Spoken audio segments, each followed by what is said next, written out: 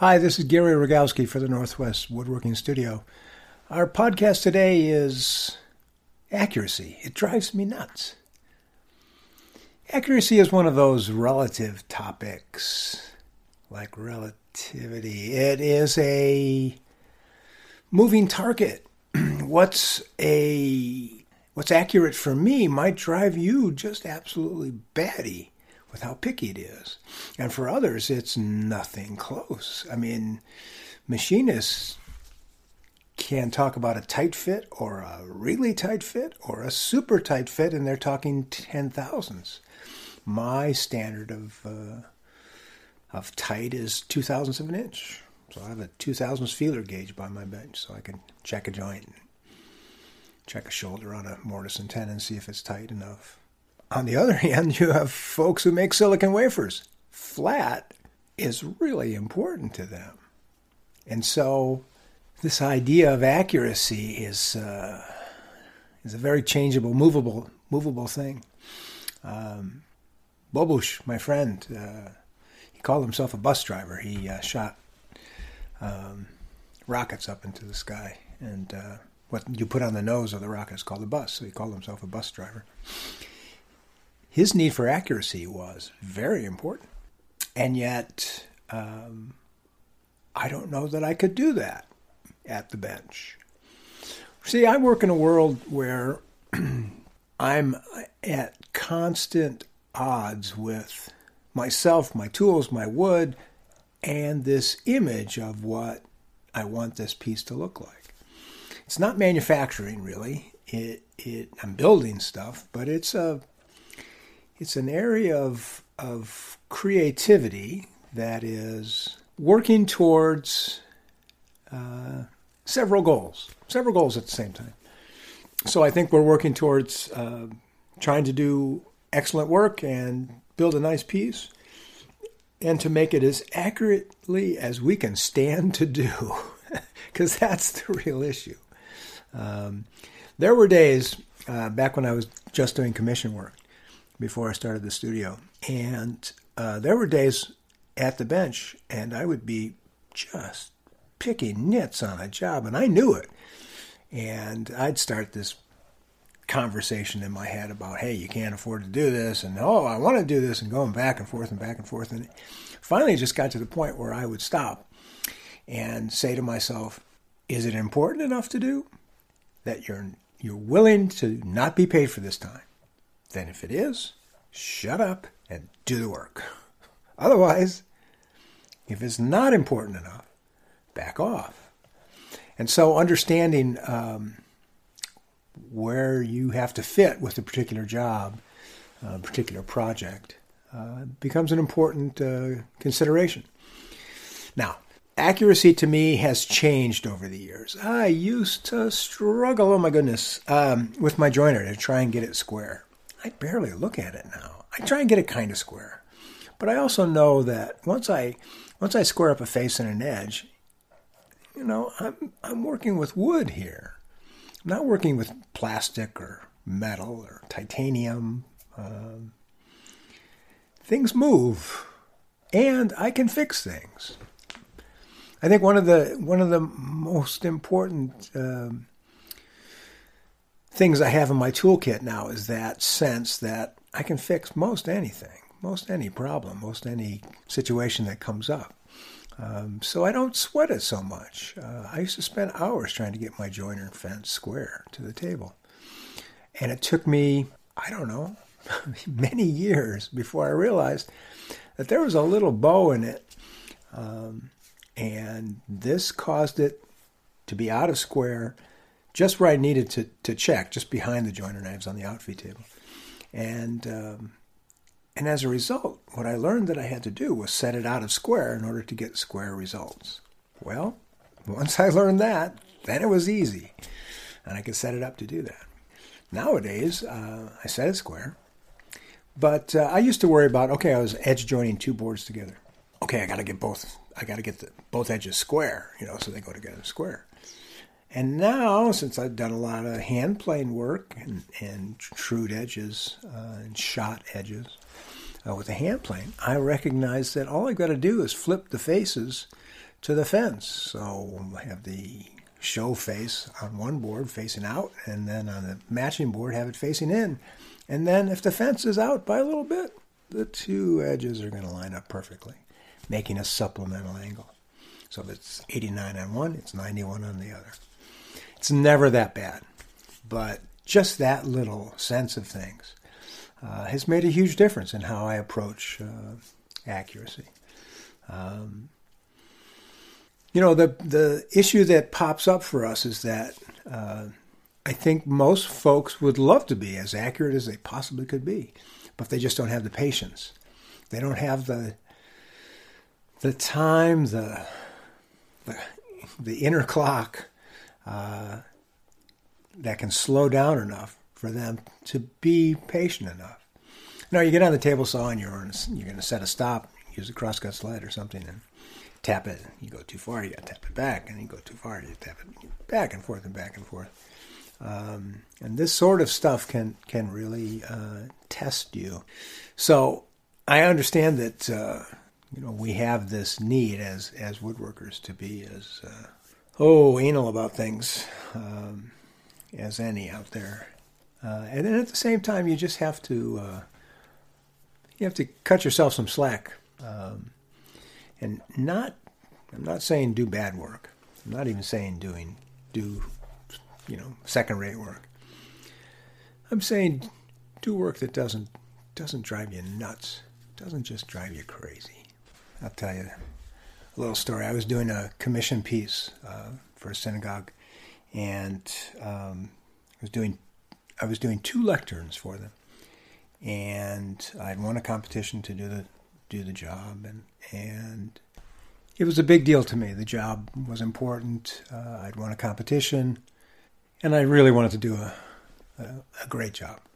I thought this was an important piece, and I remember I spent time on the inside of the piece. This piece had everything in it. It was a lectern, so it had sort of a tilted top, but it had a pull-out shelf for the Torah, and it had a pull-out shelf for the little kids to get up during service and speak. There was a microphone. There were drawers. There were carved columns on the front and a coopered front to it. There was leather-lined top. There was all sorts of bells and whistles on it. Big job. And I would be fussing around with stuff, thinking to myself, boy, I hope the guy or gal who fixes this piece, decades from now, really appreciates what I've done here. Just what an idiot. Because when I delivered the piece, I saw the 2 lecterns that I was replacing just sort of thrown in the hallway. I went, oh, right. Yes, exactly. That's what's going to happen to mine in some time, in a few years. Who knows when? I think it's terribly important to do good work. I really do. I think it's good for you, and it makes a difference in the piece. But over time, you recognize that very few people will see that effort, those blood, sweat, and tears, those moments, and yet they're still important to put into the piece. So accuracy for me can change. There are some pieces I just want to blast through them, and I'm just perfectly happy getting close. And then there are other times when it's very, very important to get it just right. Sometimes it has to do with who the piece is for.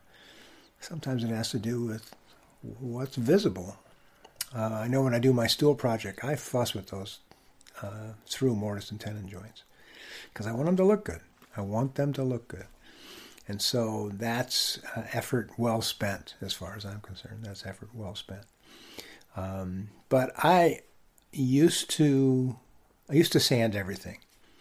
Oh yes, the palm sander and I, yes, close friends. And I would sand everything. I would sand the inside of my cabinets. I would sand the sides and the insides of my drawers. I would sand the back of my drawers. That's craziness because nobody cares. And finally, when I really learned how to sharpen and use hand planes, I recognized that I could just take a hand plane to these surfaces, to these inside surfaces, and leave hand plane marks behind. Heck, in Roadshow 2075, it's going to be worth more money. They're going to say, oh, look at the hand plane marks here. They're so valuable. Instead of this nonsense of sanding, I just take a hand plane to the inside of a cabinet. I take a hand plane to the inside of, or both sides of my drawer sides. Both sides. And I choose the wood carefully. I'm always paying attention to grain direction, so I'm not getting tear out. If I am getting tear out, then I'm going to use a scraper instead. I know I used some Sycamore drawer sides one time, and I was getting nothing but tear out. And so I switched to a cabinet scraper. Use that for my fine tuning. But that kind of recognition, and it's still accurate work, but it's a different way of getting there. That recognition of what's important and what you can speed the process up on is valuable. Go look at old pieces. Old pieces tell you so much. I always take on repair jobs. You got a repair job? Send it to the studio. I'll do it for you. Because they're fun. They're fun to look at. They're fun to tear apart and say, oh, look how someone built this. I wouldn't have done that. I would have done, or look at the way they did this. That's tremendous. What a great idea. So repair work is really fun. Plus, when a piece has exploded and someone walks in, I had this fish. It was a giant fish. It was a giant, there were like sharks and whales, and there were like 6 fish. And they were all on a mantelpiece.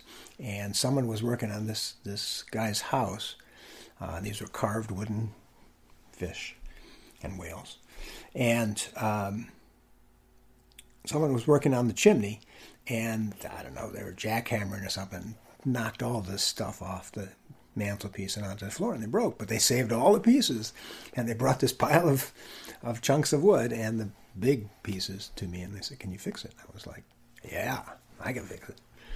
And the challenging part of that job was just figuring out how to hold the fish so that I could do a rub joint with hide glue and just set the piece in place and walk away for a couple hours and let the glue set. There was no way to clamp this stuff because I was gluing back carved pieces. So very precise work, but sort of loose at the same time. Anyway, there's a lot of stuff to be learned by seeing what a particular maker did to be accurate, and where they didn't care and where they did care. And so working on old pieces is just fantastic. It's a treasure trove of information. And you look at these antiques in the museums, and some of them are just barely held together. And others, you see the dovetails and the problems with them, and, where they cut through on a line or cut past the gauge line. The 18th century drawer makers would saw past the gauge line on the inside of the drawer. They didn't care. It wasn't being seen. Just fascinating to see that sort of stuff. So what are the standards that you want to work towards? And do they drive you crazy? Or is it just great to meet them? I did a big piece for a client years ago, and then wrote some articles about it for Fine Woodworking magazine. And it was a 400-hour piece. And I did inlay on the piece, and the inlay took about 35 hours. 7 ginkgo leaves. Those leaves that are sort of the logo of our podcast homepage. And that work was incredibly precise. The doors had already been made. I was telling my students about it last week, and they were like, you were carving with the doors already built? What happened if you slipped? And the response is, you don't slip. So yes, I had the doors built, and I believe they were hinged. They all fit, and then you had to do this incredibly precise work. This is the sort of work that David Pye writes about, workmanship of risk versus workmanship of certainty. And so that inlay work was workmanship of risk. And I always left my always still leave my inlay raised up so I can pillow it or carve it. And for those ginkgo leaves, I was carving them so that I could have a leaf fold over on itself. Sometimes the leaf was flush with the surrounding surface. Sometimes it was well above it. But everything was smooth to the touch, no sharp edges. And yes, it was risky. And that kind of accuracy, shut the door, turn on that light, turn on the right music, and pay attention. That sort of focus was so much fun. So much fun. You're milling up parts for 25 pieces. Accuracy is important, but it doesn't give you the same sense that doing something like that inlay work did for me. So it depends a little bit on the job. It always depends on you and what your level of patience is for this picky work. But if you have it, then the work is very rewarding, and that's why I do it. That's it, because it's so satisfying to slow down in this fast-paced world. Slow down and focus on something right at the bench. As I say, slow down. I'm in a hurry. Well, thanks very much for listening. This is Gary Rogowski for the Northwest Woodworking Studio. NorthwestWoodworking.com. Please check out our schedule of classes. I think the next podcast, because I didn't get to it in this one, is about sharpening. What is sharp? What is sharp? Boy, there's a lot of answers to that simple question. There's a lot of answers. I'm looking forward to chatting with you next. Take care.